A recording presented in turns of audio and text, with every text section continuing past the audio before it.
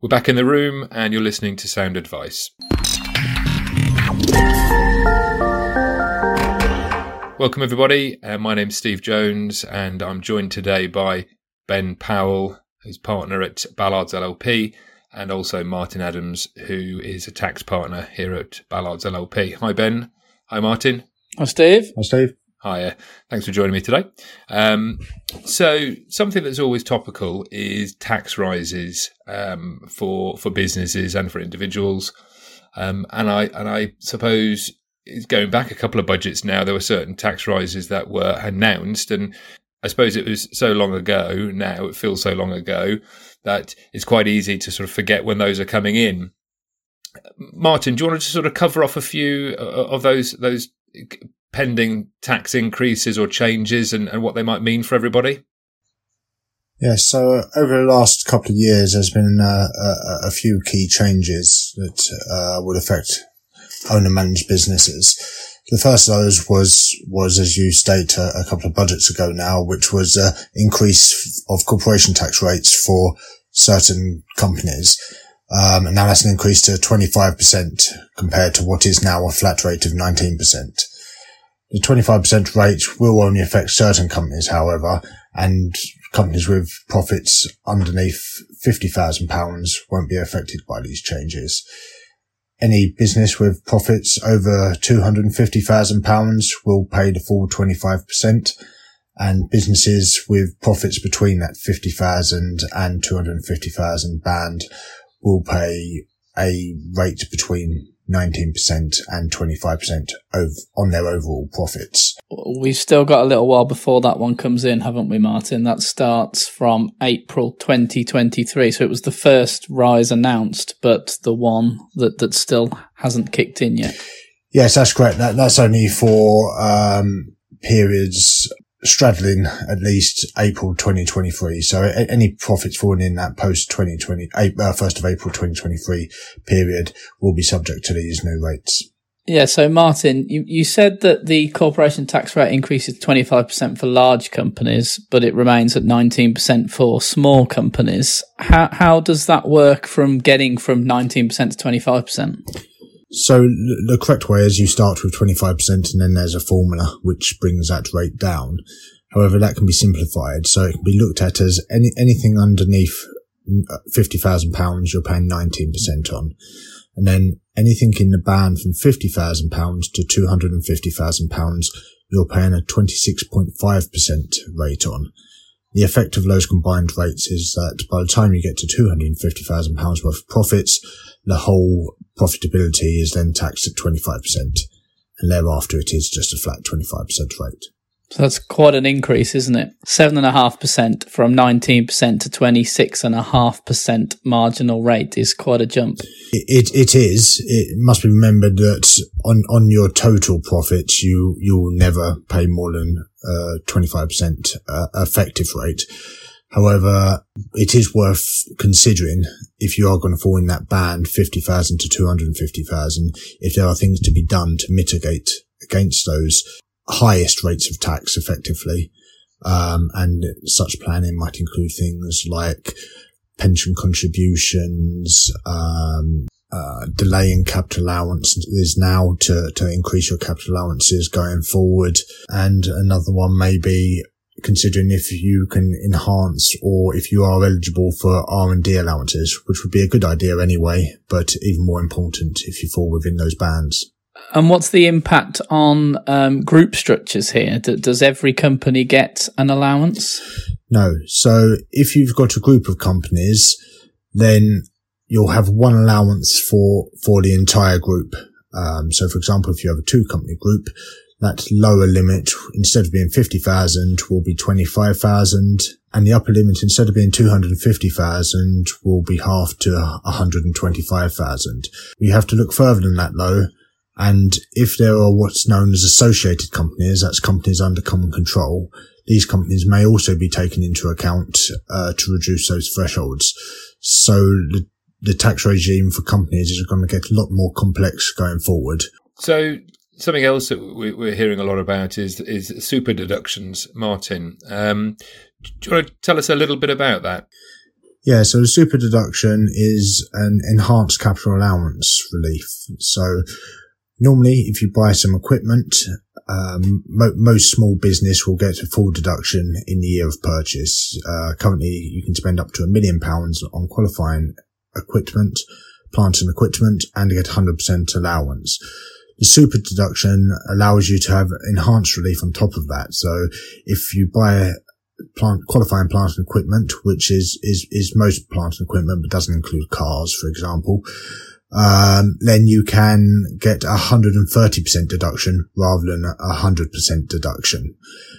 Now, the reason for this is because the government wanted business not to delay spending on capital expenditure, and there may have been a temptation to do that where the corporation tax rates are increasing in the future. So effectively, the 130% gives businesses a 25% effective corporation tax deduction now before the rates go up. I don't remember Rishi selling it like that in the budget, Martin. Is that perhaps a little bit cynical? Perhaps, but it is what it is, I think. Great. So that covers the corporate tax rises, which was announced a while ago, so people may have started to forget about that. What about the more recent announcements that national insurance and dividend tax would be going up to cover social care costs? Yes, these rises will have a significant impact on business, especially those that have a large labour force. So just as a reminder, this is a 1.25 increase on both employers and employees' national insurance for the 22-23 tax year. From the 2023-24 tax year, that then gets split out into a new standalone tax called the Health and Social Care Levy, but it's effectively an additional national insurance under another name. So as you can see, that's going to have a material impact on businesses with a large labour force. In addition to that, businesses where their owners remunerate themselves by dividends, and for any dividend receiving person, in fact, there will be an extra 1.25% increase in dividend tax rates. So this will, as I said, impact on those who typically remunerate themselves with dividends, as a lot of owner-managed business do, as well as affecting people with large investment portfolios that are outside ISAs or protected structures. It seemed quite clever and unexpected to add the 1.25% on to dividends as well. I think that there was much said about national insurance, but that one seemed quite a neat trick of ensuring there wasn't an easy way to get around the national insurance rules. Yes, specifically for owner-managed businesses, it's the government's intention there was to make it less attractive to just set up as a company to avoid this.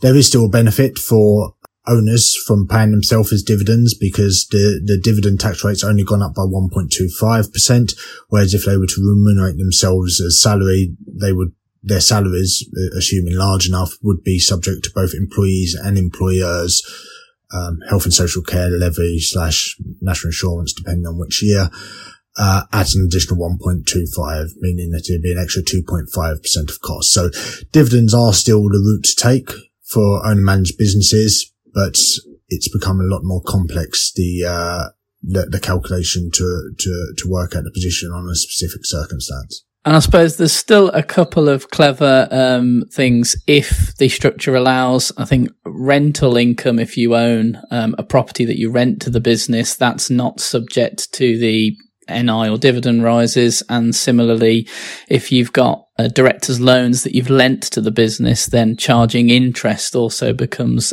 slightly more attractive, as again, that's not subject to the 1.25%. Yes, that's correct, and it's not subject to national insurance at all, in fact. So if those kinds of structures are available based on specific circumstances, there are certainly avenues which should be considered, but it very much gets down to specific advice in those scenarios. So that's all well and good then, Martin. You know, what's the best advice then going forward? What's the outlook? What would you suggest that the businesses should do?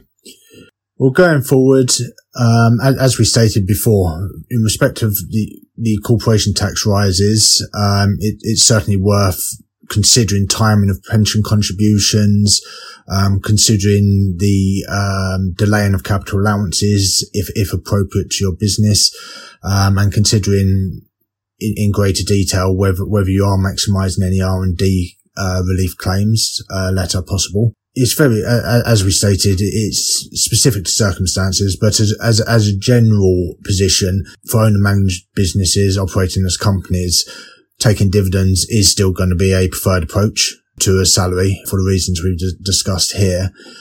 However, when looking at whether the choice between incorporating and not incorporating a partnership or a sole trade, the position is a lot closer, and certainly would need specific advice. But the additional administration of having a company may outweigh any tax savings now of operating in that structure, particularly if there's a reasonable amount of profits expected. Yeah, good point. Any other comments on that, Ben? No, I think it's just fair to say that what we've seen over the last few years, and this is just part of that, it is a sort of erosion of the difference between being self-employed via a company or being an employee. I think both of these measures just further exacerbate that, and you end up with a very similar position either route that you go down. Right. Excellent. Martin, Ben, thanks very much for your time. I know it's a very sort of complicated area, and as I say, most situations have their own sort of bespoke solutions and advice. If you did want to have a conversation with any of the team, usual numbers 01905 794 504, or you can get hold of your usual contact on firstname.secondname@ballardsllp.com. For example, Martin.Adams or Ben.Powell@ballardsllp. Martin, Ben, thanks for your time, and I'll catch you on the next one. Thanks a lot. Thanks, Steve.